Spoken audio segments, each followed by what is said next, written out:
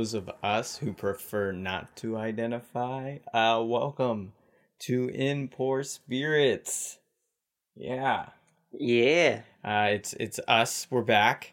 We at it. Yeah, we got Mark over here, and we got Dimitri over there. We are doing man, no last names today? No. This is an informal episode of In Poor Spirits. Episode. We woke up early for this. We're tired. I'm alright. You're good? Yeah, man. You're used to this by now. I'm still getting my legs back under me for all this work and fun bartending stuff that I'm getting reintroduced to. But yeah, it's been a fun week. How's your week been? Not bad. What is it, Wednesday? Wednesday. We're on Wednesday. So I've done nothing so far. Heck yeah. That's a good week. I just been hanging out with the babe.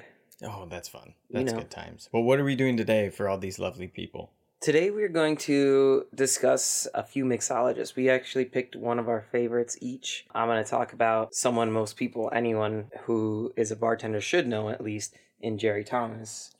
Who's essentially the father of mixology. And in that sense, I'm going to make you a drink that I'm making up on the spot.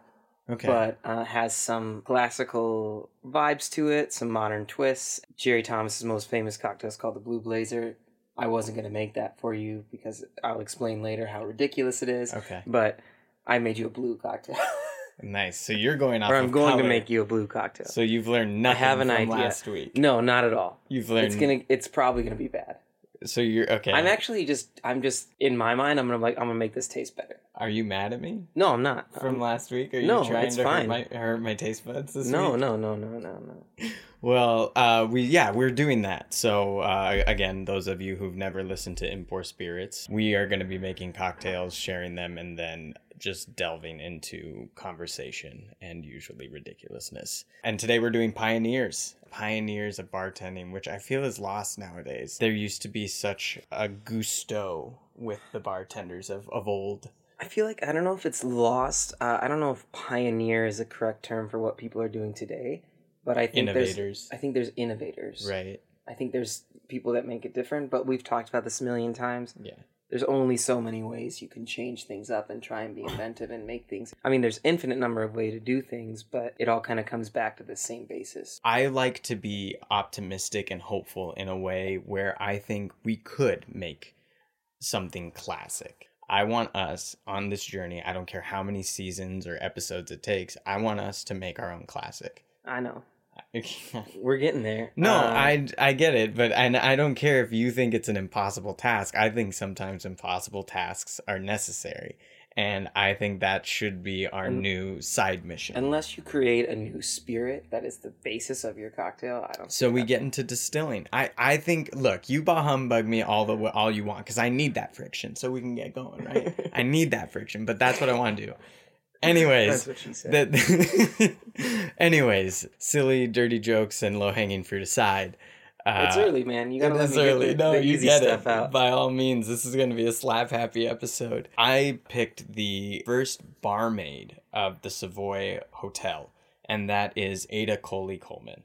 And she has only one drink in the Savoy cocktail book, and that is the Hanky Panky. So I'm going to be making you the Hanky Panky. It's very easy. I'm doing it traditionally the way she likes to do it. And yeah, we're going to do an homage to the lovely Ada Coleman. So if you guys want to grab a drink and join us, please do that now, because we will be back in just a moment. All right. Cheers, buddy. Cheers, brother. Oof. Here's this it's interesting. I mean, it's more palatable than that. What do you mean? Is that just what is that, vermouth and gin? So it's 1 part vermouth, 1 part gin, and 2 dashes of Fernet.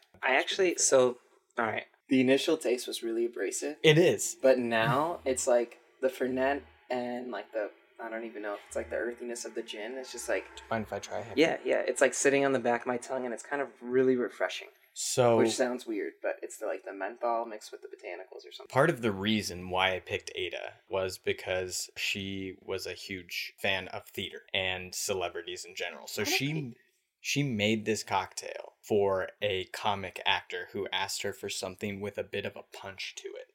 Mm-hmm. And it was after he was over being overworked in one of his movies, apparently. But yeah, so that is where this one comes from. So it's supposed to be a little bit of a punch to the face at first. Yeah, I mean, there's nothing to dull it, right? Yeah. Like, it's along the lines of a Manhattan, but it's slightly different. I think my favorite part is the menthol in the back that you get from the Fernet. Because it sweetens up on you. Yeah. But the first, like, right on your tongue, that's why I was like, ugh. Like, that was rough, especially at 11 o'clock in the morning. Yeah, it is. That was a rough punch to the throat. I actually don't hate that drink. I don't really like it. What's in the back of it? I don't hate it. It's the absinthe. Oh, man, that's what I'm tasting. On the front, you're getting the aromatics, the teapot bitters I put in there. What do you think? I like it.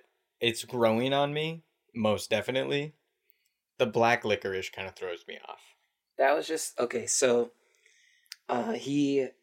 one of his more well-known cocktails, Jerry Thomas, was just an absinthe cocktail, essentially. It was like an ounce and a half of absinthe, a quarter ounce of this fortified wine, kind of like a vermouth, but not exactly, and then a dash of bitters. That was like one of his more well-known. Now, you think about Jerry Thomas. Jerry Thomas was the person that wrote the Bartender's Guide, right? So, like, he made up a lot of fucking drinks. It's kind of fun just to play with things that he liked to use. And then, like I said, I used a little blue carousel to make it blue in homage to the blue jacket. Blue blazer, I'm sorry. Blue blazer. You said that he basically created the Boston-style shaking? He, in a way, like, it's called Boston-style shaking because it was invented in Boston. He made it cool. Someone walked into his bar one day, a writer from New York, when he was still living in San Francisco, and saw this guy with diamond rings on, big rings on, right? On all his fingers. He had a big diamond pin in his shirt, and he was using these shakers, and he was shaking a cocktail from side to side, just glistening and like sparkling behind the bar. And that's why it became more of like something that he was known to do. But it also has to do with his signature cocktail. Do you think he was messy? Oh, yeah. Yeah? For sure. I don't know. Because, like, I've seen some very eloquent and very dexterous bartenders who have done some of the most beautiful. I mean, that's probably the start of flair bartending. Flair bartending. Like, think about that. And that in itself, what that description of the man that had never seen him before, of a dazzling display behind the bar, that's like flair. Do you respect like, flair bartenders? I think it's crazy cool. I mean, yeah, I think so. Like, that's super hard. It's I would the assume. Toughest thing. I want to learn. I don't have the coordination. I can juggle, which is the weird thing. So you could probably get it. I don't know though.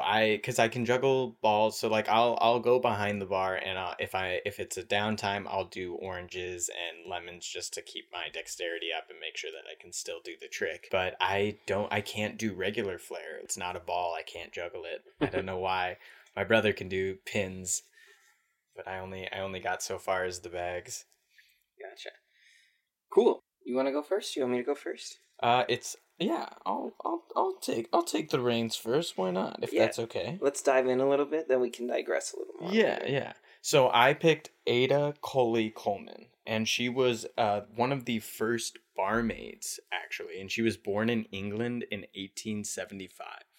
So she took up bartending after her father died, and her father was actually a steward at the Rupert D'Oyley Cart. And it was basically this family that owned a bunch of casinos, theaters, and different venues all around England. Being a steward of that is essentially what we would know as a general manager today, right? So the person who oversaw basically every part of the hotel, be it bar service, be it the room service, they were basically the head honcho. So once he died is when she started taking up bartending and worked within the D'Oyley Hotel itself. I can't remember the exact bar, but she remembers making her first cocktail, which was a Manhattan, and she was taught that by a man named Fisher, who was a wine butler. And behind the bar, it was said that she was basically a prodigy, very, very good with her bartending, and not only that, she just had this very sparkling personality. And management noticed immediately that she was doing something different than her other bartender counterparts. She was really getting to know her patrons and connecting with them on like a personal level. So those talents and not only that, but her personality got her to be the first head bartender at the Savoy's American Bar, And this was after Frank Wells retired in 1903.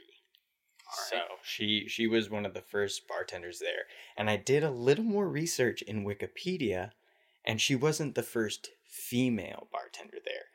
That was given to Ruth Burgess, oddly enough, a Burgess, who was there in... Who are the Burgesses? Should I know who that is? Huh? Should I know who the Burgesses are? We were taught by Burgess. Oh, yeah. Oh, yeah. Awesome. Anyway, go ahead. But yeah, Ruth Burgess. I was like, why does that sound so familiar? Yeah, right. I know who it is. But yeah, so they were there too. And this could be rumor and hearsay, but apparently they worked completely different shifts, never talked to each other because Ada was not very friendly in giving her any of her recipes and things like that. Ruth isn't as well known because Ada was the one who ended up getting interviewed and became the head bartender, the first female head bartender, and I think only head bartender. And yeah, she was adored by everybody. It wasn't until, I believe, 1926 that she ended up retiring, but she was such a socialite and she was so for the arts and for theater, which is what drew me to her in the beginning, and what got me to the hanky panky was she made it for a very overworked comedian who came to the bar and asked her to give him something that would punch him in the face. This was in like the early 1900s? Yeah, so she started working at the Savoy Hotel, American Hotel, at 1903, and she was there for quite some time. It's pretty cool that she was a female bartender at that time. Like, that's dope. But it's pretty cool that she got to hang out with comedians and stuff, because at that time women definitely weren't allowed to do comedy. She did a lot of celebrity bartending. So she fed a lot of the famous people of our world, like Mark Twain. It was the Prince of Wales, the Prince of Wilhelm of Sweden. Mm-hmm. Even the Earl of Lonsdale wrote that she was the kindest and displayed so much energy that was just marvelous. She was so nice, so kind, and full of life and energy. So she was just lit up a room wherever she went. She got to bump some shoulders with some socialites. She threw parties basically at her house. And she ended up living till she was 91. So be nice to people. You're going to live a long, long life. So that is Ada. That is Ada Coleman, a pioneer who actually paved the way for a lot of female bartenders. Because especially around that time too, that was during like Prohibition era in America, and even in England, which is where she was, there was a big divide of alcohol is bad, right? And even that being a bartender in general, not just a barmaid, which is what they called bartenders who were female at the time, but being a bartender was associated with this negative light. It was something that made you nefarious and something that made you a ne'er-do-well. So it was kind of associated with that. In fact, in America, around the time of the women's suffrage, they kind of had that hand in hand with prohibition, because a big part of the women's suffrage movement was their suffering was induced by alcohol, right? Abusive husbands was a huge thing. And they were basically big proponents of, if no one is allowed to drink, a lot of the suffering will go away. And unfortunately, there's a lot of truth to that, you know. But yeah, sorry, weird tangent there, but she paved the way for a lot of women. Even in a time where that wasn't necessarily something that was revered as something socially acceptable. Cool. Yeah, that's all I got. That's my Ada Coleman story. That's really interesting. I like her. She's great. Yeah, I had a fun time reading about her. So I have Jerry's got a slightly more like complex thing, but it might also just stem from him being a man. He was allowed to do more things. Right? Are you trying to say men are more complicated? Because we're about to get so many hate emails. No. I'm not saying that. I'm saying that he was allowed to do more in his life because of the time period that he had. He had privilege that allowed him to do more and be more creative and live through that. Anyway, Jerry Thomas. If you're a bartender, you've probably heard of him. He wrote The Bartender's Guide. He is known as the father of mixology. We kind of just mentioned it, but I also am reading and figuring out that he definitely invented flair bartending. Oh, he did? So he was known for flashy techniques, sometimes juggling bottles, cups, and mixers. We should learn to flair bartend. Yeah. But anyway, so Jerry was this really, really cool guy. He was born in New York.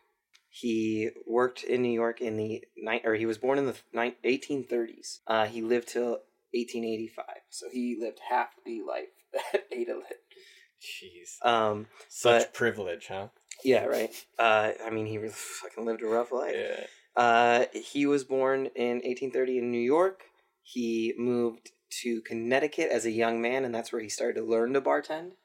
And then in 1850, when he was about 20, he hopped on a ship to California for the gold rush. Went down there to try and stake a claim or make a living.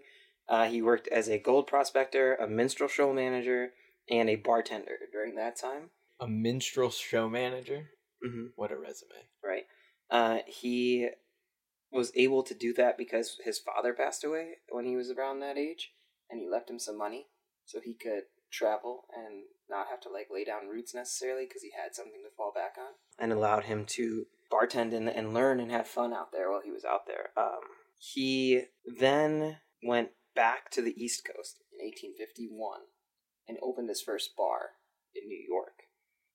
It was a saloon, and it was right underneath the Barnum's American Circus. So, the start of the the Barnum American Museum. So, the start of the Barnum Brothers Circus. Did you see that movie, The Showman? Yeah, it's a great movie. So good. It was the first bar he owned in New York. Us. And he owned it for a while, and then he decided he needed to travel more and learn more about the world before he could really hone in his craft as he wanted to. So he was a head bartender at a bunch of different hotels and bars in St. Louis and Chicago. He went to San Francisco, South Carolina, New Orleans, and he learned all these different parts of the country and got all these ideas. He even went to Europe for a little bit, and he didn't have a job while he was there, but he would carry around a set of all silver bar tools and just make drinks for people, or try and get in conversations with bartenders and learn their techniques and teach them things. Really cool dude. He obviously wanted to share his craft. Right. And he also wanted to learn as much as he could. When he was working in the San Francisco hotel in San Francisco, he was bartending, and he invented his most famous that at this day and age is a fucking safety Boston style drink. It was the Wild Wild West back then. It doesn't necessarily have a set recipe, which is weird. It just needs to be high enough proof to light on fire, and then you toss it from tin to tin. So it stays on fire the whole time, and you create this blue arc of flame from the high ABV in the cocktail. That's great. You toss it without ice. That's a show. That is legitimately a drink and a show. So that's what he's most famous for, other than probably The Bartender's Guide. Have you ever had a moment like that where you've walked into a place and have been so swept away by the energy and you essentially that you've walked into a show to a bartender tossing fire from tin to tin? Have you ever? Yeah. Have I ever been to a show? Or no? Have you ever had that experience as a bartender? No, as a patron. I've seen some weird stuff. I've seen bartenders spit flames at a Flair bar. Right. I feel like the one place I felt that here before is the comedy or the Magic Club up in. Oh yeah. Have you been there? No, I know what you're talking about. You gotta check it out. But yeah, right when you walk in, it just feels like you have the bar right there, and then the magician at the bar doing really fun stuff. So it's a show at the bar. I feel like there's something very special about that. So, just to reiterate that even more, this is an article from the New York Times, just talking about Jerry Thomas, but it starts with this in saying that this English traveler, Edward Hingston, went into the hotel that Thomas was working at the time, and I'm just going to quote this. There he beheld a magnificent figure wielding 2 mixing glasses and all ablaze with diamond, a jewelry display that included a cluster pin, diamond cufflinks, and an array of diamond rings, just as dazzling as were the drinks, unheard of in Britain, strange mixers like Crusta, Smashes, and Daisies. That's crazy. That's poetic. That's just showing his showmanship and showing his flair before it was even close to a thing, right? It's a thing because he made it a thing. Well, that's what I mean. I think that's the clout and the gusto that I think is lost. I feel like a place that has that, but with their cooking, is the place where they just wood fire everything. They don't use any gas ovens. It's all on wood. I know. Oh yeah, in River North, right? And Yeah. it's like a show. Like the kitchen is completely on display, and you kind of watch your food getting cooked. It's very cool. I've been only once, but I feel like you have that's to. the appeal of like a Japanese steakhouse, right? They just cook it right in front of you. It's a show. Absolutely. That's cool. So Thomas went back to New York eventually, right? And opened 3 more bars. His most famous, though, was on Broadway between 21st and 22nd. Never been to New York, no idea what that means. I'm assuming it's close to Broadway, what we think of as Broadway, because that became his most famous bar. But yeah, he wrote a bunch of books, did some cool stuff. Later in life, retired from bartending and got into investments and made some bad decisions, but still, his kids are probably taken care of for a long time. What kind of bad decisions are we talking? Just like bad investments. Don't tell me he went back to minstrel managing. No, he went broke. Oh. He had to sell his art collection. He tried to open a new bar.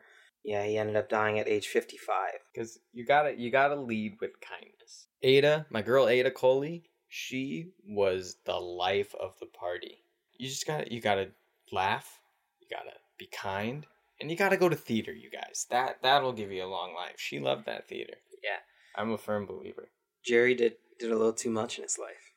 I feel like he drank every day for like 30 years. That can't be healthy. There's no way. I mean, 1830 to 1885, like I have to assume the average life expectancy was like 40. So he maybe lived a good life. He definitely lived a good life.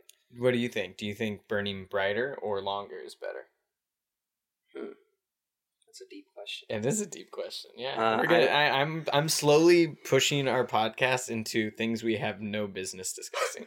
So, burning brighter or burning longer? I guess it depends on where your morals lie, right? Like, well, no, that's more with responsibility. I feel because like you have to go longer if you feel like you have unfinished business or you have someone to take care of, right? Something or someone to take care of. Yeah. Otherwise, I feel like that's completely just a personality trait. Like you can kind of tell those people, and like Jerry Thomas, Jerry Thomas that's what I feel like flair bartending is, right? You live for that moment. You live for the show, and at any second, it can all come crashing down. It can fling over the bar and dump onto the lounge area, and your ice and your cocktail is going to be all over everyone. And then you're playing the fool at that point, right? And that's a hard role to come back from. He may have lived a short life. Did I already say this? When he was at the hotel in San Francisco, making $100 a week in 1862. That's a lot of money. That's more money than the vice president of the United States made at that time. That's insane. There's a reason that people do these late nights, right? Yeah. There's a reason that the industry is what it is. There are places like the Gibson where these people work there for 40 plus years. Yeah. Because you are guaranteed that money. I mean, during the first shutdown, I was getting people coming and applying when we were getting ready to reopen, when it was outdoor dining only, from these places that don't have patios, but like these guys coming and applying, and this is like for like busing jobs and food running jobs. They were coming from steakhouses and stuff that they'd been at for 25 years. Well, because if you're there and if you are a good busser, if you work hard and if you know what you're doing, you can do that job with 2, 3 guys, 4 guys tops, and you can make a killing just spreading that money around. Right now, it's the wild, wild west, right? Everything's opening back up. This is crazy to me, but we're pulling better numbers than before COVID. Their complete business got some sort of flux, and I think it's because we had those casualties, right? And right now things aren't fully opened yet. So the small places that can give you those fun experiences, that can give you a bit of a show, which I will say my new place of business is kind of good at that. They have a little bit, their weekends get a bit more lively, and they want to give that kind of showman experience. And I think there is something to that. Everybody who starts getting more deeply involved within hospitality stops referring to it as dinner and starts referring to it as an experience. I think like a lot of the world is going towards that of our world, right? More based on like experience and cool things and activations and things like that. But I think there's also still a crazy experience or um, I don't want to say event, but if I take my kids to like an old school Italian place in heart of Chicago, you're like walking into someone's house that they turned into a restaurant 50 years ago, you know? Like that in itself is still an experience, which makes those places still so cool. But we're going away from that as a society. But it's becoming an experience because it's a rarity. Yeah. It's just harder to do now. Like people back before all of this pandemic hit, I remember I had my friend from California came into town and I finally did some touristy stuff. Mm-hmm. And it was super fun. They took me up into Andersonville during Midsummer Fest, which I had done plenty of times before. But this lady took us on what was a food tour. And people used to make livings off of things like that. It's much harder now, like those Segway tours, food tours. But there is a lot of fun niche experiences that you do have to kind of find and explore. Like, you know, like you said, like cooking that food right in front of you. I think what we ended up doing was like making our own egg rolls essentially up in Little Vietnam. And it was such a fun experience. And I was like, I had no idea this was here. And I literally lived on Foster for like a year and a half. And I had no idea this was down the street. And it's very fun. It's harder to do those kind of things now because we can't gather in such mass. We can't gather with strangers without having to quarantine for a few days, right? I know a lot of that is now being relaxed and people are getting their vaccines, which is awesome. I'm one shot in. Yeah, you're good on you. But not to get completely gone off our tangent while we're on this vaccine thing, I think that there's that light at the end of the tunnel right now, which also means we're about to go party. So right? Like I think by July we're like I'm already in the weeds at my work right now. Like and I love that, right? I'm busy. Right when I walk in, I have something to do until I walk out. And that makes time go by fast. It means I'm making money, so it's good. But I keep thinking in the back of my head that this is just the beginning. Yeah. This is going to increase exponentially, and by July, like we've been locked up for a year. People are going to come out and they are going to rage hard. Bars out there, stock up on your crew. Get a reliable crew because the wave's about to come crashing down, I feel. On that note, I think I wanted to say earlier and I forgot. I think the industry itself, the herd has almost been thinned, which sounds weird. Because you have to be good at what you do, and you have to be doing everything. Because I'm my bar back now. I'm lucky to have a bar back on Fridays and Saturdays, but I'm there till 2:30 in the morning because I need to make sure that bar is ready for the bartender who comes in tomorrow because we don't have a bar back. We don't have a bar back. But I mean, I wasn't even thinking like a line along those lines. I'm thinking about the thousands and thousands of people in our industry that had to go get day jobs. Or who also like, I think there was a bit of a fear factor too. People were like, I'm done with the industry job. It was a side gig for me to make extra cash on the side, but now it's too much of a risk. Yeah. And in my honest opinion, as somebody who's probably going to be working in this industry for the rest of my life, we will never not wear a mask at work again. I think that is something that is staying in our industry. I think it just makes sense. It does. It makes sense. Like, okay, far be it the coronavirus, whatever. What if I have a cold? I'm taking cold medicine and most likely going to work, right? Right. Like most people, but unfortunately, I'm serving you food, so I think a mask. It makes sense. This is just our platform, guys. When we run for office. Whoa, God! Of the bar industry. President of. Don't look in my closet. No, I don't want to run for office. Yeah, but no, I think we're both on the same page that I see masks as a good thing at work. I mean, obviously, it sucks. It's not comfortable. You get used to it, though.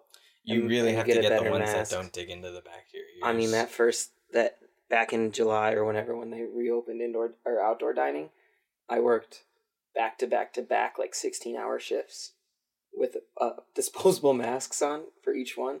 And literally was bleeding behind my ears. Oh, dang. From how bad it got chafed. You have to get the one that lets you adjust it. Yeah. Those are so cute. I have some like soft ones right now that are pretty cool. Anyway, We were talking about how the industry is definitely changing. We were talking about how we're gonna go wild.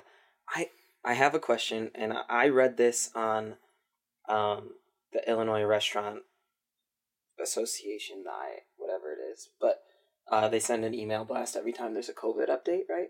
So I read them all because they pick out the information that I want. Like, but if we go into the next phase, or when we go into the next phase, you can do outdoor gatherings of up to 100 people, right? But if someone is vaccinated, they're not going to count against that 100. So you could do like 10,000 as long as 900 or 9,900 of them are vaccinated. That's theoretically intense. if you read that, if that's how that reads. Well, yeah, and that's what the next phase. And that's what this has all been about, though, right? This whole this whole like stint of a year and like between the closings and reopenings has been a practice in exploiting loopholes, right? Right, like you can fill Soldier Field, yeah, for a fire game this summer, as long as everyone can show their vaccination card, right? Yeah. Fucking, I don't know how many people. Well, and that's the next thing. People. That is now going to be the next form of identification, is that vaccine card. I think it's gonna, like, yeah, you're gonna have to show it to get into bars. It's gonna be like something mailed to you by the government. Well, I think they're also already talking about like a vaccine passport. So essentially, like a new passport that shows you also have the vaccine. This might be me talking out of my ass and conspiracy theories because birds aren't real, you guys. Yeah. This is me being silly. Wait, birds aren't real? It's a joke. I saw them. The reason COVID happened is because they needed us all to go inside so they could replace the batteries in the birds. These are real conspiracy theories that I've read online. Raised in my life. Those are birds. Those aren't birds, man. Those are ducks. I've seen them hatch. It's a joke. I'm joking. Grow and then eat. I'm leaning into the absurdity. Let me do my thing. Anyways, before we get off the rails, as we already have, these are the pioneers of our time. And we love them. Who would you say, so of the two people we talked about, fucking, that seems like yesterday. Ada Coleman and Jeremiah Jerry Thomas. Jeremiah Jerry Thomas. Anyway, of those two, which do you think has more impact on what bartending is today? Ada obviously paved the way for women. Me and you know that the best bartenders we've ever worked with have been women. 100%. Jerry created craft bartending. Did he? He's the father of mixology. That's fair. Jerry was flashy. Jerry was flashy. That's what I'm saying. I think all of these people, I don't think it's fair. I don't think it is fair to put someone like as more influential than the other. I think that all of these bartenders, especially at these early ages, were so necessary because you have to see, like, Jerry was like that flashy, really showy bartender. I bet you $10 though. So Jerry is credited with, and this is weird, turning bartending from a profession into a creative art. I love that. That's the only reason I do this. Yeah. That's great. So I think that he has that. He has that creative, maybe like Salvador Dali of bartenders sort of feel where he's literally throwing fire from hand to hand. Whereas Ada was that just well learnt. She had been basically born into the industry, right? She'd been born into hospitality. Not only that, she was just kind and completely sympathetic with her patrons. And I think that is my crutch for bartending. I am I know right now. I got talked to this weekend actually by a bartender who I just met, who I respect very dearly. Shout out to Juan. And I won't even say bartender. He's just an all around hospitality man completely. And he was like, I want you to survive here. You need to get faster. And I was like, yeah, I do. I've been out for a year and I do need to get faster. And that's when I kind of fully realized, like, I'm not a fast bartender. I can make pretty cocktails and I can make them consistently taste good. I am a people man. And that's why I think I was drawn to Ada. So I think they're both necessary, and not one is not greater than the other, because they were both very necessary for the industry to become the dynamic machine it is. All right, well, that's a cop-out. But on that note... What do you cop out? This guy always needs a winner. Watch out for this guy. Yeah. You guys, thank you for listening to our rambles. Who knows what's going to make it in this episode? Yeah, that was an interesting conversation. Anyway. We need more of those. Yeah. So, thank you guys for listening. I'm probably going to wrap it up right about now. Yeah, I got to get to rehearsal. Yeah, Mark's got to go do fun shit. Okay. But anyway, thank you guys so much for listening. As always, we are Impor Spirits. Follow us on social, Instagram and Twitter. We have our handles are at Impor Spirits. We'd love to hear from you guys, and we'll be posting these recipes. Probably don't want to make mine, but go for it if you want. It's not that bad. And if you want to get a classic, it is a punch to the face, but I do highly recommend the Hanky Panky. Dimitri isn't going to drink it because he has to drive home, so I had 2 cocktails today, guys. Woo! I drank like half of it. You did drink half of it. You guys, please, whatever you do today, make sure you do it responsibly. We love you, and we'll see you next week.